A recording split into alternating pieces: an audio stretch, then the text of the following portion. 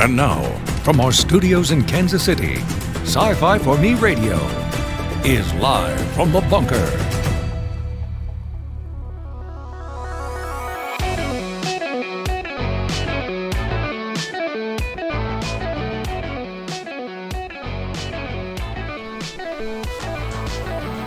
All right, ladies and gentlemen, here we go. Welcome.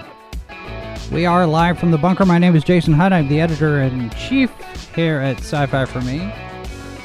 33 plus years in the media, which means I know how the sausage is made, and you don't want to know how the sausage is made, folks. I assure you. And as we get more information out about the Alec Baldwin situation, it's even more concerning about some of the stuff that's been going on there. The amount of irresponsibility, if these stories are true, should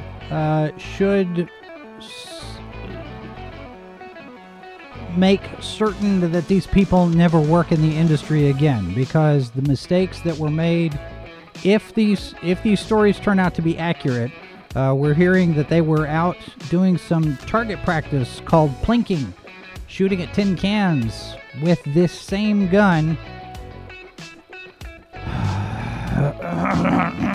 There's so many different things wrong with that, I won't even start with that, because that's not today's topic. We're going to get into the Batwoman drama today. We are broadcasting live to Odyssey and Facebook and YouTube. So if you're with us live, you can join the chat. You can leave a comment. If you are not live with us, if you're watching this on replay, you can still leave a comment, or you can send us an email, livefromthebunker@scififorme.com. And if you are on this show as a listener, if you're listening to this as a podcast, we've got a number of platforms where you can find us there. And we do invite you to find us on all the socials and sign up for our newsletter. You can do that over at scififorme.com. We will be posting an article with the winners of the Ringo Awards. That was done this weekend, the Baltimore Comic-Con. They had a show Saturday night, did a live stream, and announced the Mike Wieringo Comic Industry Awards. So we've got a press release on that. We'll be putting an article together on that. Comics are a thing, and we try to cover that as much as we cover everything else. Sometimes there's balance still has to be struck, but eventually we kind of get around to everything. We have posted information from DC Fandom, so you can check out that. And tonight, I know we ran the promo for H2O Podcast. It says Monday. This week, we're doing a special Tuesday edition because I was late seeing Dune. And Mr. Harvey and I are going to be talking about Dune. It's very impressive, by the way. You should go see it. So there is that. Yeah, Mrs. Boss in the chat there with... I do think I have a little bit of a frog in my throat. I'm not sure why. My voice is a little different, she says. It doesn't sound normal.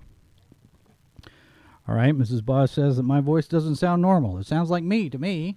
So, I don't know. Anyway. All right, so on Saturday, during Good Morning Multiverse, I mentioned that we were monitoring... Oh, I forgot. Before I get to it, it is National Pumpkin Day. So, I guess I need to give Mrs. Boss something because, 9 o'clock she turns into a pumpkin. So, I'll have to make a note while I'm out today. So, the Batwoman drama, I mentioned on Saturday that we were monitoring this. And I fully expected another shoe to drop, and it does appear that has happened.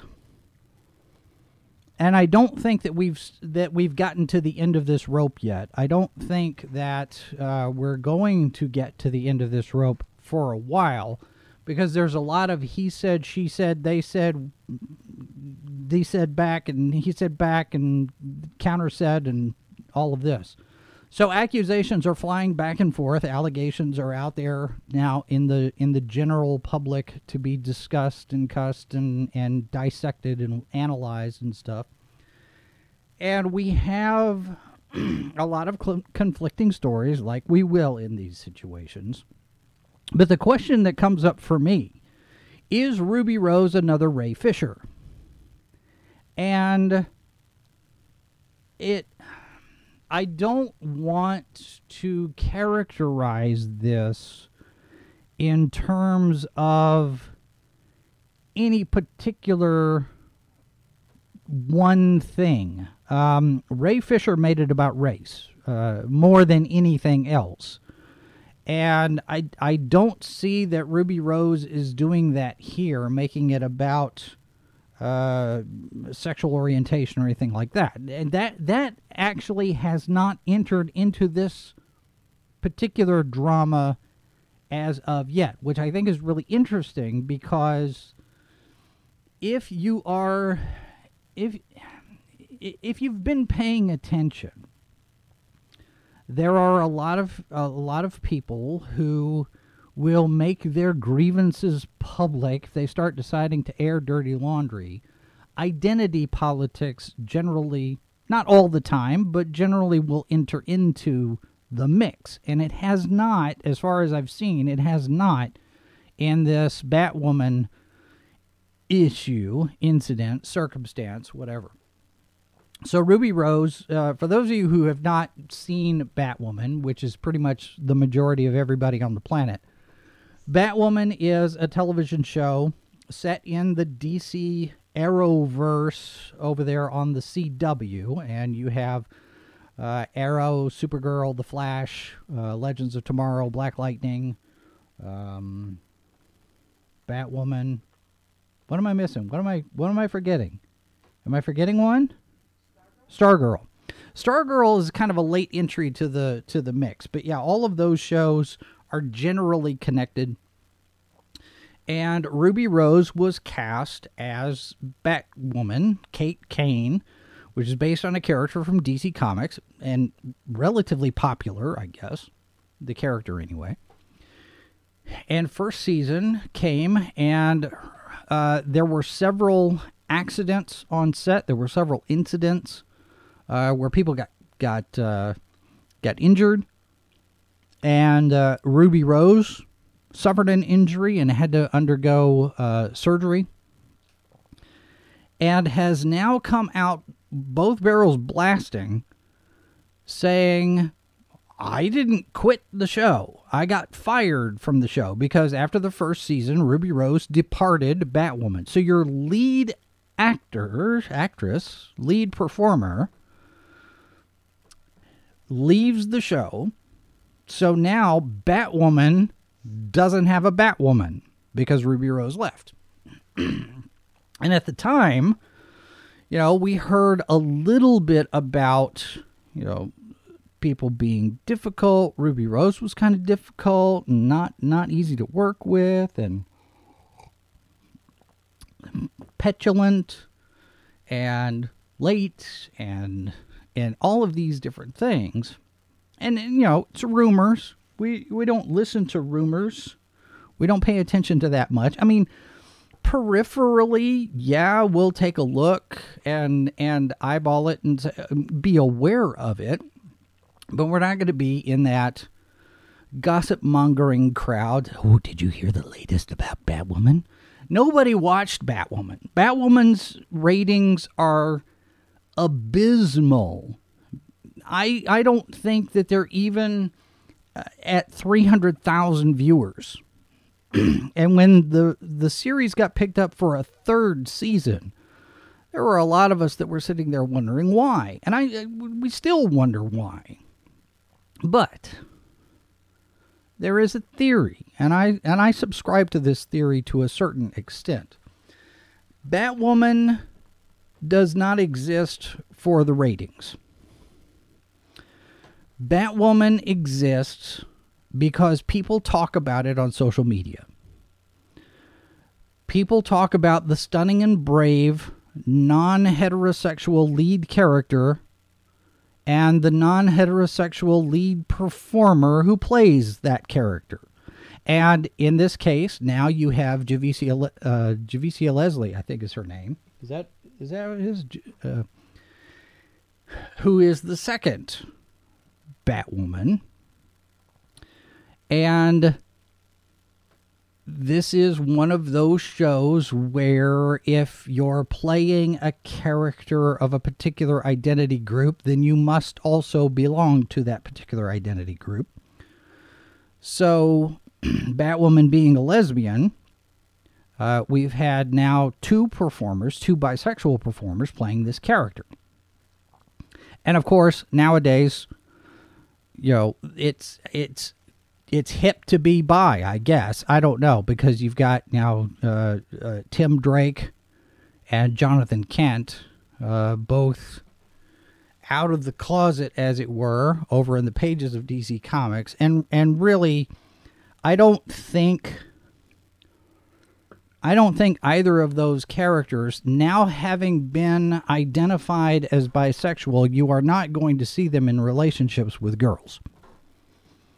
Because it's a shorthand, and it's a cover. If they say, oh yeah, he's bisexual. Okay, we'll let him date a girl. Oh no, that we're not going to do that. I mean, it's camouflage for making these characters homosexual.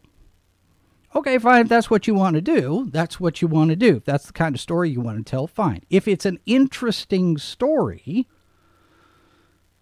then okay, maybe we give you the benefit of the doubt. But if you're doing it just for the sake of doing it, then you're pandering.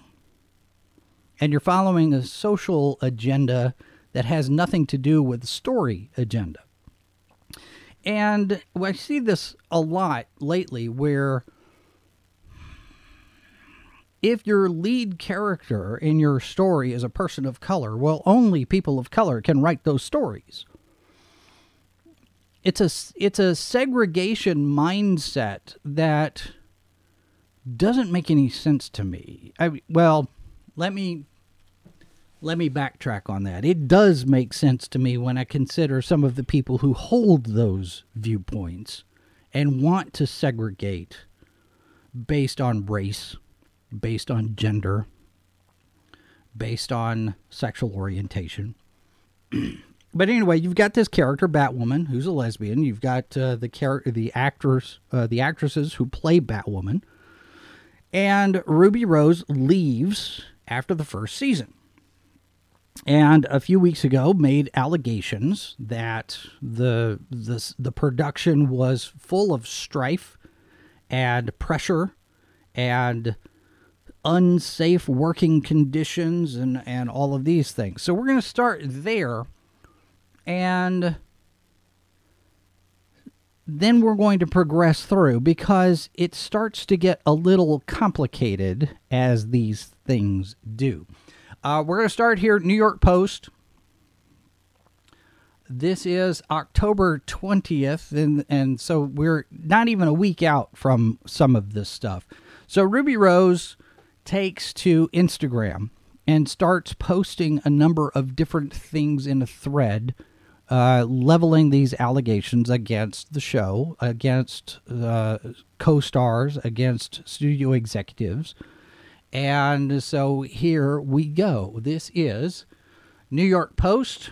Ruby Rose is going to bat against the CW and Warner Brothers TV, claiming the executives virtually forced her Batwoman exit by requiring her to return to work just days after undergoing major surgery, as well as allegedly refusing responsibility for severe onset injuries and creating a toxic work environment.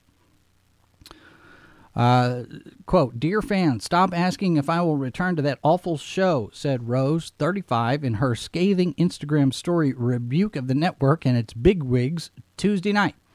Quote, "I wouldn't return for any amount of money, nor if a gun were to my head," unquote. The Australian actress kicked off her cyber spanking with former CW president Peter Roth accusing the 71-year-old of, quote, making young women steam your pants around your crotch. Okay, while you're still wearing said pants. These are allegations.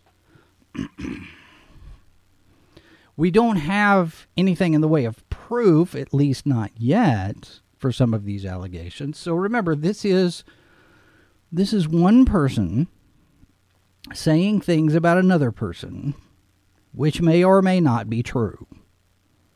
So keep that in mind, because it's important here.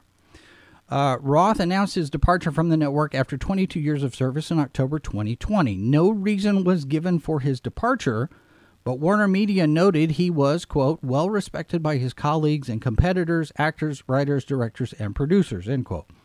Now, I must need to point out here that Harvey Weinstein was, quote unquote, well respected by his colleagues and peers for a number of years while he was doing what apparently he's been doing for all of the time. I'm just saying, not to cast aspersions on Peter Roth, what I'm saying is that spin control happens. And as Cameron Pasha has pointed out on various different threads and discussions about the Hollywood political state, there are a lot of people who believe certain things that they will not ever say openly because they fear for their jobs. So if you say that Peter Roth was well respected in the industry, that may very well be. But it might also not be, because Hollywood is all about making things up. Remember that. PR and spin. All right, continuing from the New York Post. She also blasted Roth for allegedly insisting she resumed filming of the series just 10 days after surgery for an injury she suffered on the set. Quote, imagine going back to work 10 days after this, Rose lamented in the closed caption of footage from her operation. Now, she had a spinal injury. She ended up having, I believe, 2 vertebrae that had to be fused together because a stunt went wrong, and she was severely injured. And I can understand not wanting to come back to work until you're fully healed and ready to go. And granted, you've got stunt people who can do some of the heavy lifting on some of this stuff, especially on the action pieces. But at the same time, you want to make sure that where you work is safe. And this is not the first time that we've had injuries on the set. There's somebody else, I believe, now is paralyzed because of an injury. He's a PA or a stunt person who was hit with a crane and is now paralyzed. If I remember that right, I do know that there have been accidents on this set since the beginning of since the first season. Okay. From the article, Warner Brothers TV has responded to Rose's rant with the following statement received by the Post, which confirms that she was fired, but disputes claims that the dismissal was not justified. Quote, despite the revisionist history that Ruby Rose is now sharing online aimed at the producers, the cast and crew, the network, and the studio, the truth is that Warner Brothers Television had decided not to exercise its option to engage Ruby for Season 2 of Batwoman based on multiple complaints about workplace behavior that were extensively reviewed and handled privately out of respect for all concerned. Okay. It's typical boilerplate, this is along the lines of difference of creative opinions when people are let go, when the studios fire a director. Same kind of boilerplate legalese kind of thing. So basically going through and blasts Doug Ray Scott by name, blasts Carolyn Dries, the showrunner, by name, says Dries has no heart and wanted us to finish the season throughout the pandemic, and I told her it was a bad idea, Rose claimed. I told her everyone was too distracted. Matt constantly checking COVID updates, checking on Friends, and seeing Riverdale, The Flash, and Supergirl shut down already. Matt, I guess, is a producer. Rose also shames Dries for allegedly denying that she sustained her injuries on set, claiming it happened during yoga. Okay. There was a lot of this back and forth. Now, Warner Brothers comes out. Now, Doug Ray Scott, the specific allegation against him was that he was abusive toward various different members of the crew and cast, I guess. And, of course, the studio comes out and defends Doug Ray Scott. And he's actually come out and said, none of this has happened. It's a lie. This is defamation. I've never done any of this. Accused him of abusing women on the show. The studio is insisting she was fired following multiple complaints about her own behavior. Rose posted, Doug Ray heard a female stunt double. He yelled like a little bee at women and was a nightmare. He left when he wanted and arrived when he wanted. He abused women, and in turn, as a lead of the show, I sent an email asking for a no yelling policy, and they declined. Okay.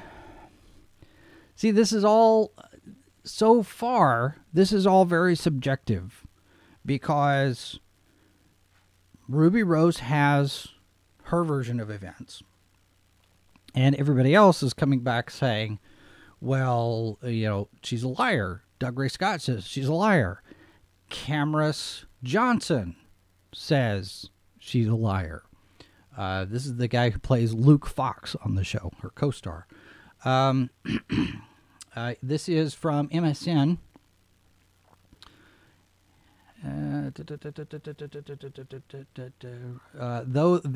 Those were the most serious accusations. Rose also called out Johnson by name, saying he criticized them for being late to set after leaving the hospital one day. Rose referred to Johnson as an egomaniac kid who worked one day a week.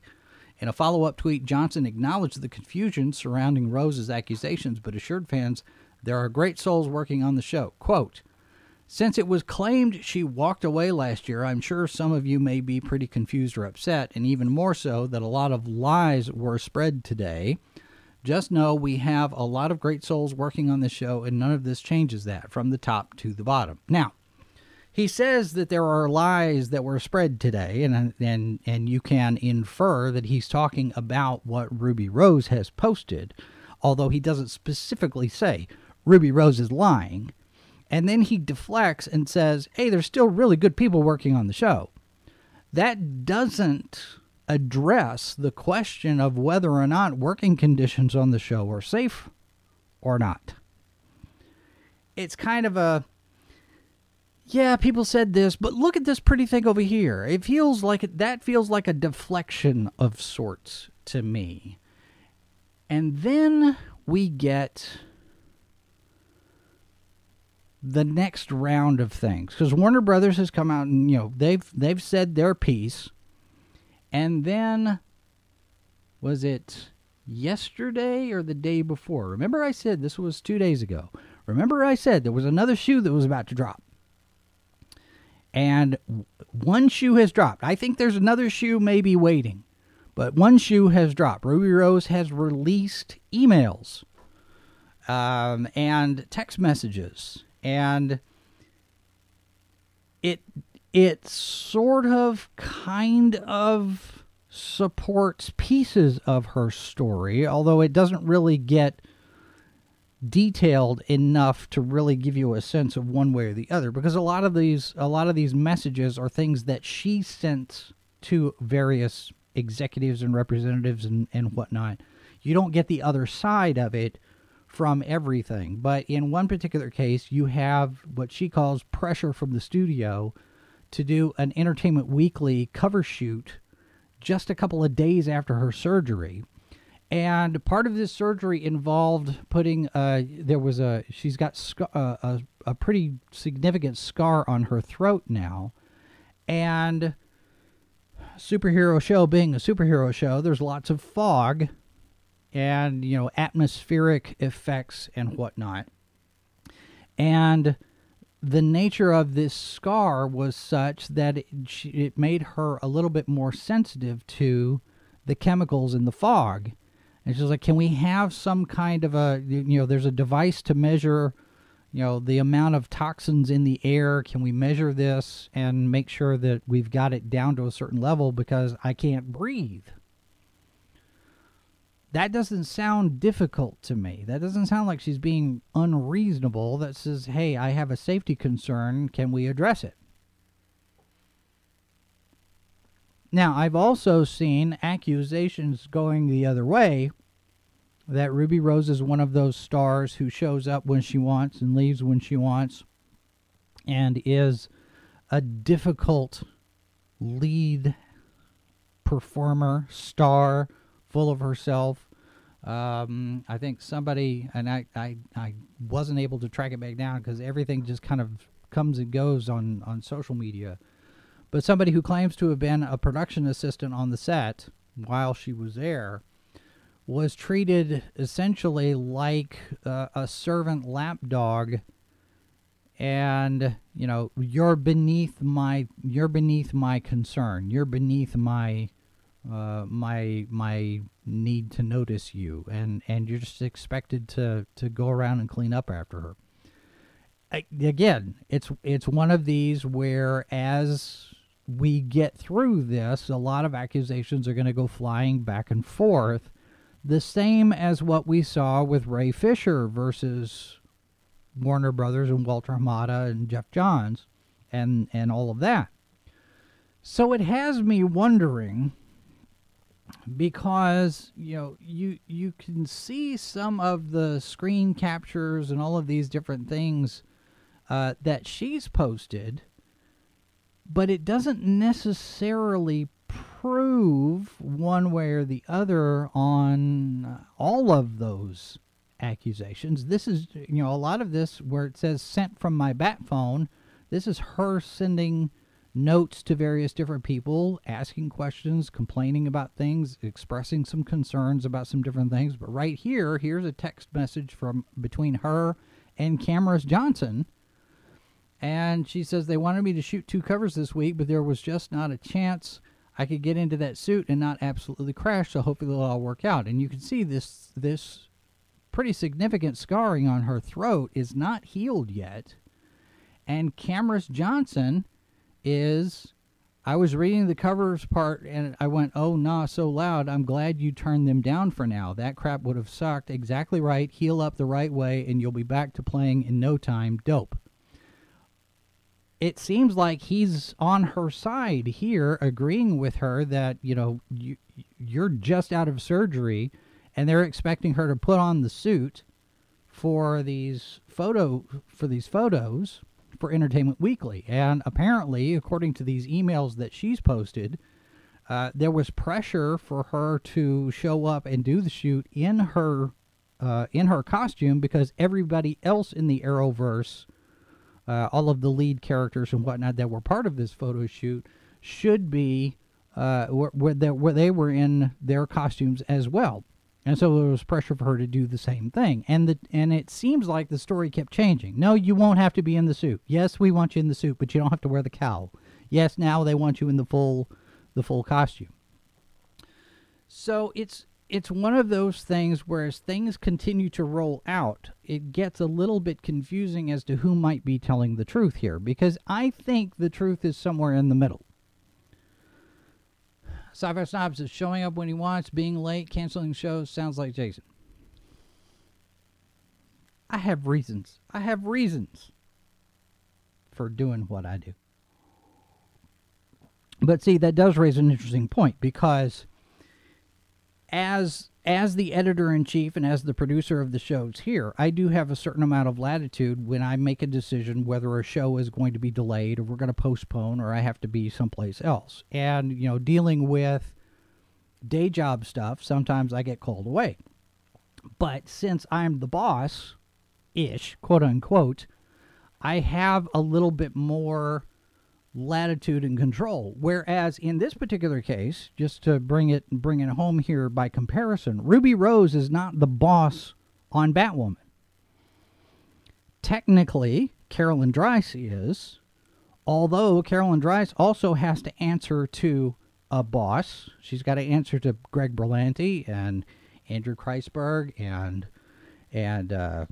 Mark Guggenheim, whoever else is on there, Sarah Schechter. And going higher up, Peter Roth at Warner Brothers or Warner Media. You have to answer to, who's the CW president? Mark Pedowitz is in that chain of command as well. So there are lots of bosses in all of this. And I would imagine that Peter Roth is higher up on the food chain, the totem pole, than even Mark Pedowitz.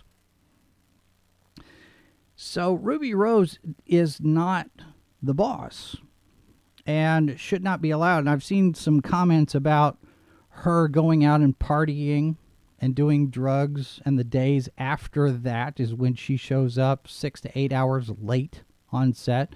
All of this completely undocumented at this point because we don't have the receipts, as it were. We don't have accurate documentation for a lot of this. So it's going to come down to who's got the most paperwork proof to back up their accusations. Because if Ruby Rose showed up late on set, that's going to be reflected in the production reports. If she's difficult, if she's corresponding with producers and actors and executives saying, I want this, I demand this, I need this, I'd like this, I have a concern about this, then there should be a record of that. There should be an email paper trail documenting the correspondence from both sides.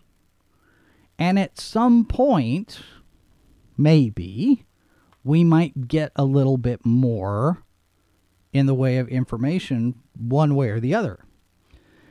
And whoever's got it to prove their position, they should probably think about producing those documents, because this is another PR headache for Warner Brothers. And it comes right in the middle of the acquisition, the merger with Discovery. And so that could have a little bit of an impact, maybe not, probably not, but it could, you never know. And we'll talk about that and some other stuff when we get back. Live from the Bunker continues right after this.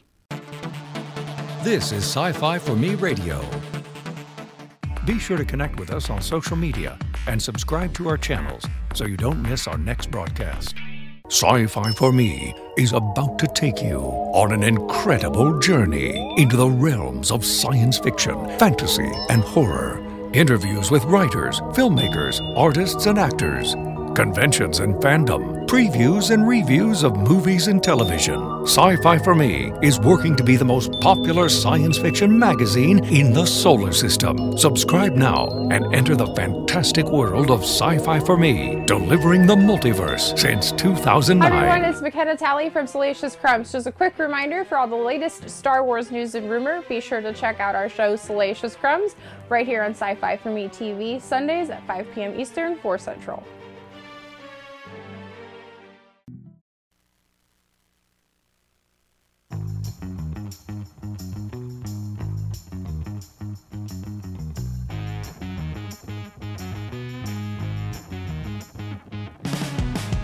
All right, back live from the bunker. Jason Hutt here, along with you. If you're here live, I see Sci-Fi Snob in the chat.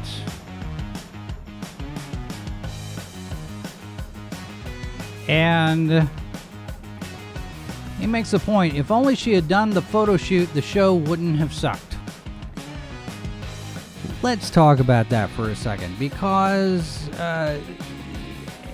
there are not a whole lot of people who have been watching Batwoman even to begin with. So let's look at this here for a second, because there are numbers.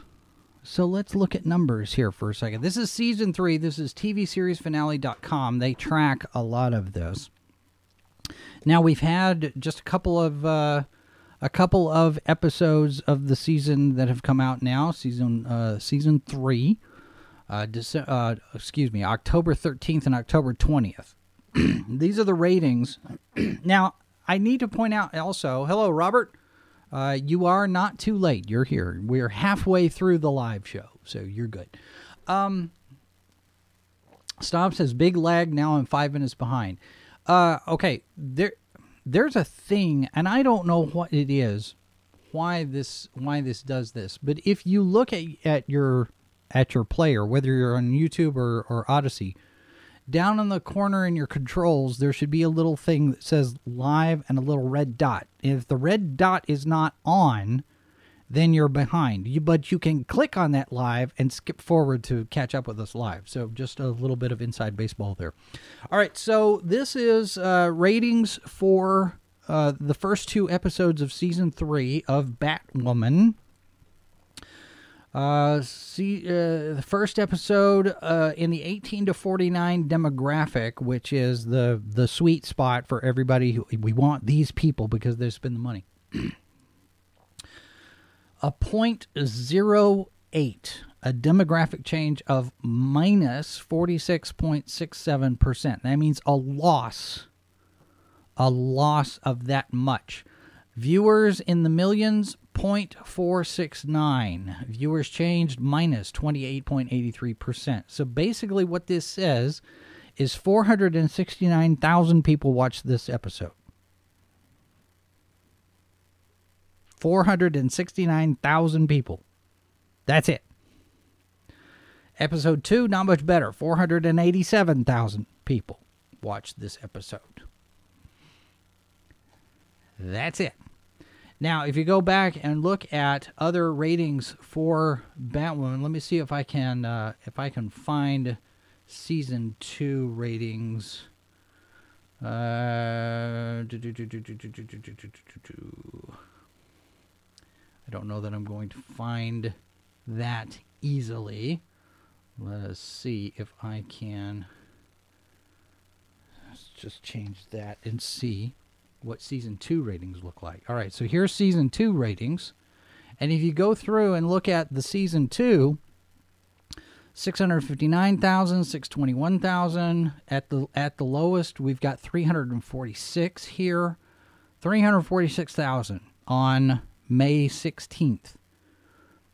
These are terrible numbers.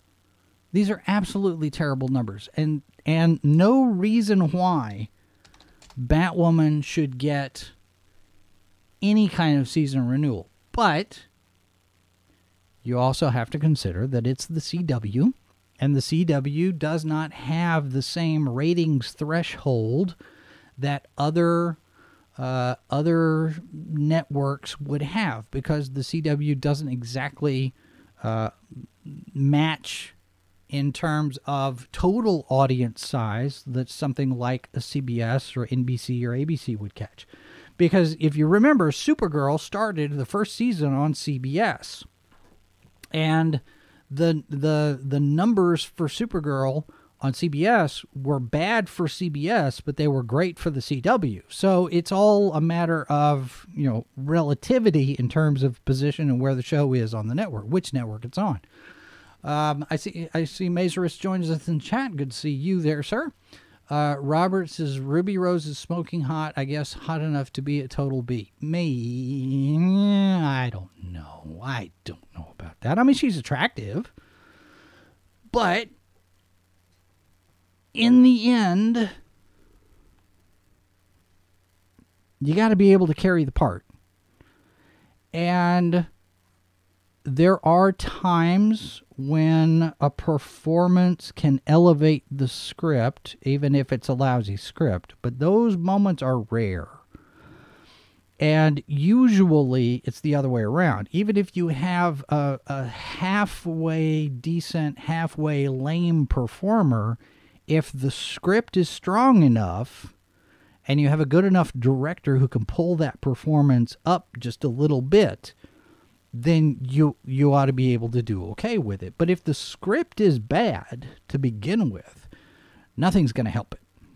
Not great acting, not hot performers, great costumes, lots of CGI and explosions. It's not going to matter if the script is crap. This is the first season, and it started off pretty strong. 1.8 million on the very first episode of the show. And as you see here, it starts to decline all the way through. By the time we get to the last episode of the season finale for season 1, 739,000 people. And the jump back to season 2, those 739,000 dropped to 659,000 for season 2 premiere, which means you lost people over the summer or over the break and never got them back because Batwoman is crap. It's not a great show. And I think you see Az over at Heel versus Babyface. Az has been watching this show and reviewing every episode, and he hates it. He absolutely hates the show. And all of his reviews are basically, finding new ways to bag on the show because it's that terrible. And nobody that I have come across feels that this show is justified in getting a third season or even a fourth season, because I guess maybe we're possibly getting a fourth season.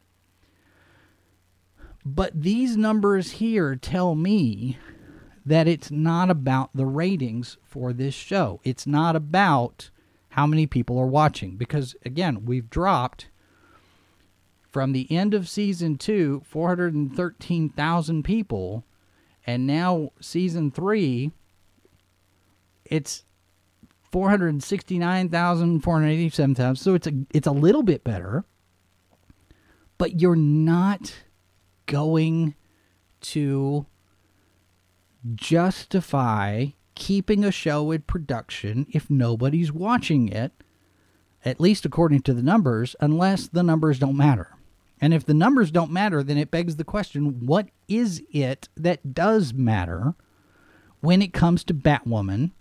And what metrics is the CW using to decide, yes, we're going to keep this show in production. We're going to continue to put money into this show, even though nobody's watching it. So what is it that the CW is paying attention to? And the only thing that I can think of is the social media buzz. Now, it's entirely possible, although I don't think it's likely, it's entirely possible that there are people watching this show on the CW's website or through the CW's app, and those numbers could be phenomenal for all we know. We don't know that because as with a lot of other things with the streaming services, we never get reports on how many people are actually watching the various different shows that are streaming. The ratings are a completely different thing. There's a different method of measure over there. And all of that data is internal, and nobody ever releases that stuff. We don't know how many people watch Netflix, any particular shows, unless Netflix says, hey, we had 600,000 people show. We had 1.5 million people watch this. There's nothing objective. There's no site that's objectively reporting the numbers like you'd get with Nielsen. And Nielsen numbers are even not accurate either. I've talked about that before because Nielsen numbers just depend on whoever fills out the Nielsen books, the surveys, the questionnaires, or if they've got that little set-top box that monitors and records whatever it is that you watch for however long you watch it. It's not accurate, but it's the best that they've been able to come up with, which doesn't mean a whole lot nowadays because so many people are watching things online or they're watching on their mobile devices. Where are those numbers? It's entirely possible. I'm going to allow for the possibility that Batwoman is a phenomenal hit online. I don't believe it, but I can allow for the possibility, and maybe that's why the CW keeps it in production, is because it draws people to the CW's website. That's the only reason that I can think to justify keeping this show in production. MS in the chat, hello. I never watched the show. I watched 4 seasons of The Flash, but when a show is on CW, I already know it's going to be too tweeny. Yeah. Robert says, I'm surprised viewing stats don't leak. Advertisers must get credible viewer stats to price their ads, I'd think. Yes. And that raises another point.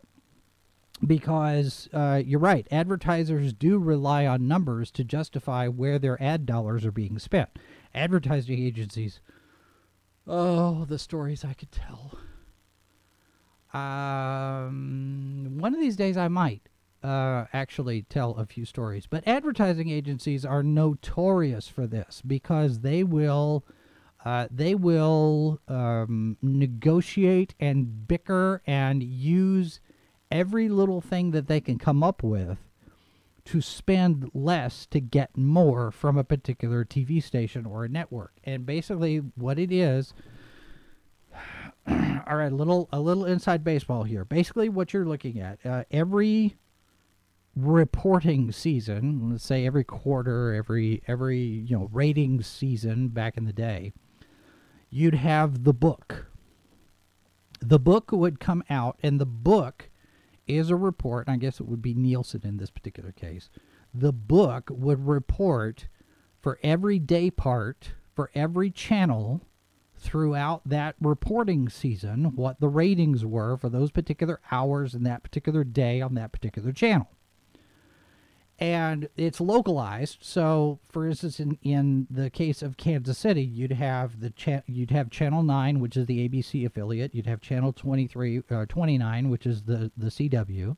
You have Fox 4. You have KCTV 5, NBC 41. So all of the different channels, but they're all local. The local channel, not a network thing.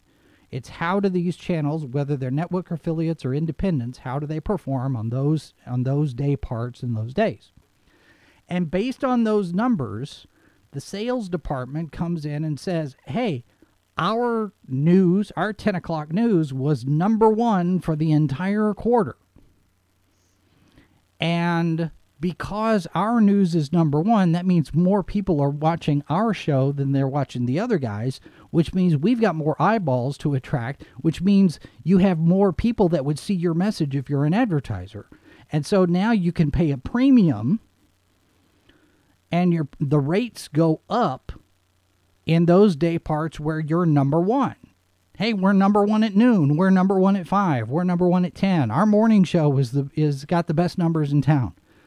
And you can bump your sales numbers up. Now, the advertising agencies also use those reports to sit there and say, well, your station came in 3rd, so why should I spend X amount of dollars? I want to spend Z amount of dollars and get the same number of spots. Or a station would sit there and say, oh, okay, we're #3, so here we'll give you a deal where you give us this much money and we'll put you in this many spots, plus we'll throw in a couple of extras freebies just someplace else throughout the run of the day parts. All of this negotiation is based on that book. And advertisers at the national level look at similar types of reports as it comes in for networks. How are the networks performing? How are the shows doing in prime time? And the advertising agencies that handle national accounts, like Johnson & Johnson, for example, or Kellogg's, or Nabisco, or M&M Mars, or any of those, they're looking at the national reports. How are these networks performing? How are the cable networks performing? How are the streaming services doing? So they're always looking at those kind of reports to decide, how much can I justify spending on Discovery Channel versus TLC?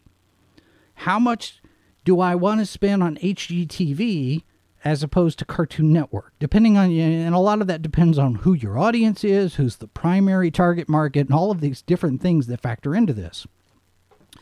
Well, for Batwoman,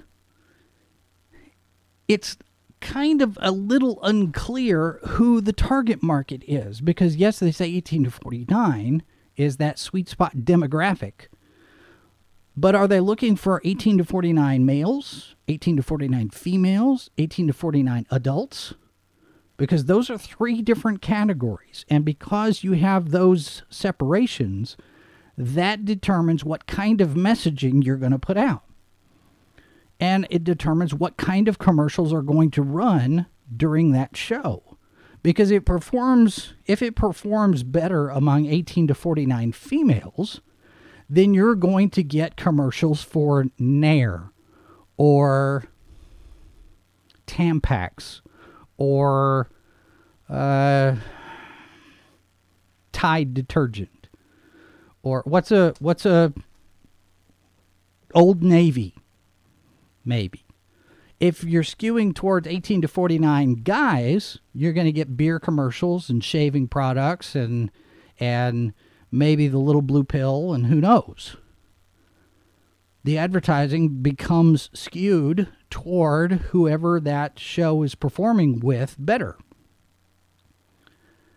And if the CW has determined that their online stuff, because whenever I watch anything online, Superman and Lois, for example, we watch through the CW's app, and a majority of the advertising that's in the Superman and Lois online stream is aimed at women.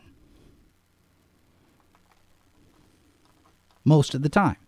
You'll get the occasional ad for something like Buffalo Wild Wings or something sports related, but for the most part, by and large, the advertising in Superman and Lois is aimed toward women.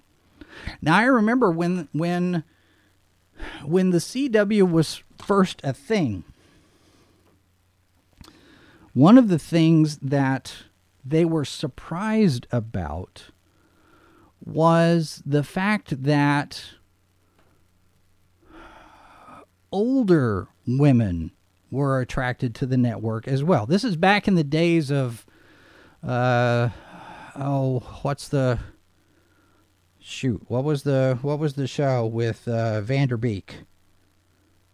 Dawson's Creek. Yeah, so this is back Dawson's Creek, the original Charmed. What? What was the one with the pastor's family? The pastor's family, Seventh Heaven. Gilmore Girls, yeah, that kind of thing. Felicity. And the network was generally aimed at the 18 to 25 female demographic more than anything else. Gossip Girl and that sort of thing. And one of the surprises early on was the fact that you had women in the 45 to 54, 54 to 65 type of demographics also watching these shows, also responding to this network. And they figured out what they're running into is that women are watching the show with their moms. And so for a long while, you had all of this programming that was skewed toward both the 18 to 25 demographic and the 49 and up demographic, because, excuse me, because it was bonding time, mother-daughter bonding time. Let's watch the CW. Now, eventually, they figured out, well, we got to somehow get the guys. And, of course, you had Supernatural in there all this time. But the girls are watching Supernatural because the guys are hot, right? It wasn't about the ghosts. It wasn't about the demons. It was about Dean and Sam being hot. And they got a cool car. Well, the cool car appeals to the boys, the men. And so now we've got to figure out how do we broaden our audience? How do we broaden our scope and bring the men in? And that's when they started programming superhero shows. We got Arrow, and then we got The Flash, and then all of this blossomed out. Well, Batwoman is an extension of that, is an outgrowth of that, but nobody's watching it.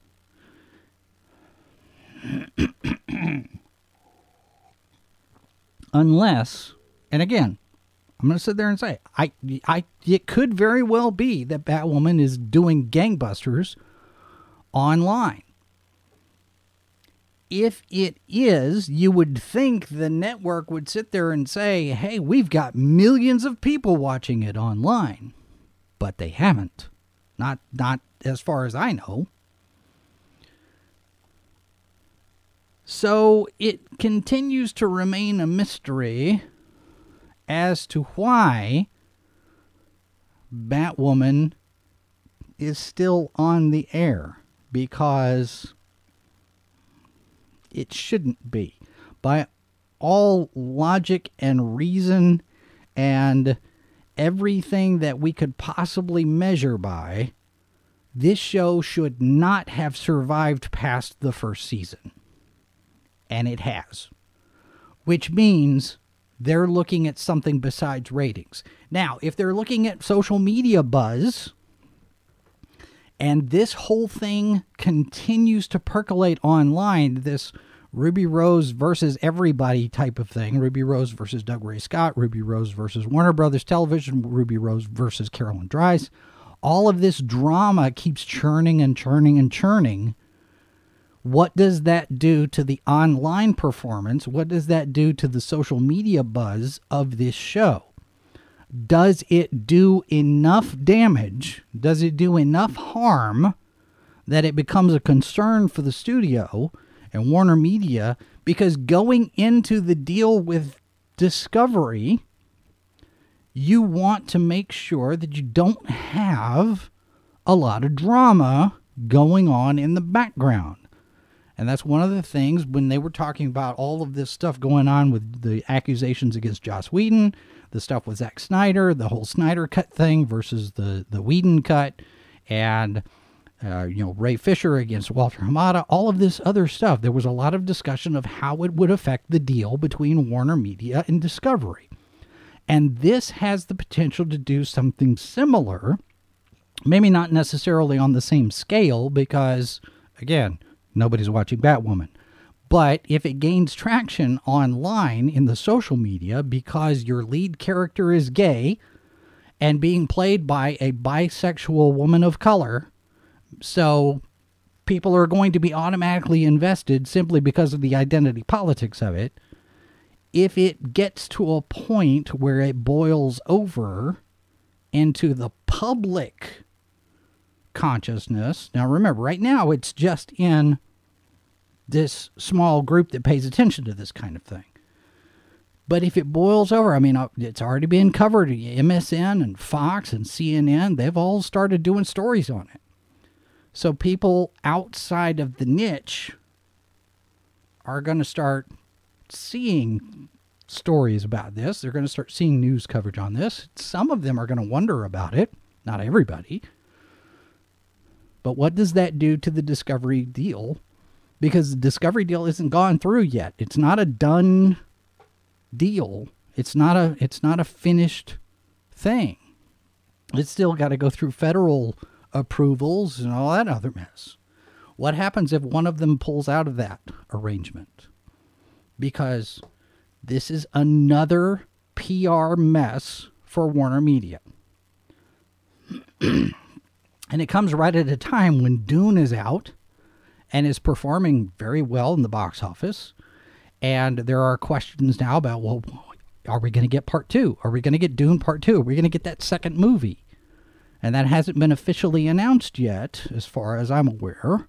And we're going to be talking about that tonight on a special Tuesday edition of the H2O podcast. We're going to be discussing Dune, and there will probably be spoilers because we've both seen it. So I don't know. I still feel like there's another shoe. It's cranking up on the crane and being ready. It's almost ready to drop. We'll see. Another day in the life, right? All right, coming up tomorrow on this program on the 27th, actress Brinke Stevens will be our guest here on the show. And she'll be talking about all of the different things. She's had a number of projects that she's shot over the last couple of years. Oh. Mrs. Boss is about to give me her 2 cents, yes? I was just letting you know that Dune, the second movie, has been greenlit for a 2023 theatrical release. There we go, ladies and gentlemen. Dune number 2. You've heard it here. You heard it here first. Breaking news, right? Thank you, Mindy. All right, so that's going to do it for us. Brinke Stevens tomorrow. We're going to talk about her career and the stuff that she's been shooting during the pandemic lockdown. She has been very, very, very busy. So we'll be talking about that tomorrow here, 1 p.m. Eastern, 12 Central. If you are new to the channel, we do invite you to subscribe, have your notifications turned on, sign up for our newsletter, and join us on all the socials. We're on the main socials that matter, and then we're on all of those alternative socials, the terrible, terrible, terrible people use. And so you can find us over there as well. And in the meantime, I am going to go drink some hot tea or coffee or something, and I'm going to contemplate a career in ASMR. Tomorrow, back. In the meantime, remember there are 4 lights. Bye.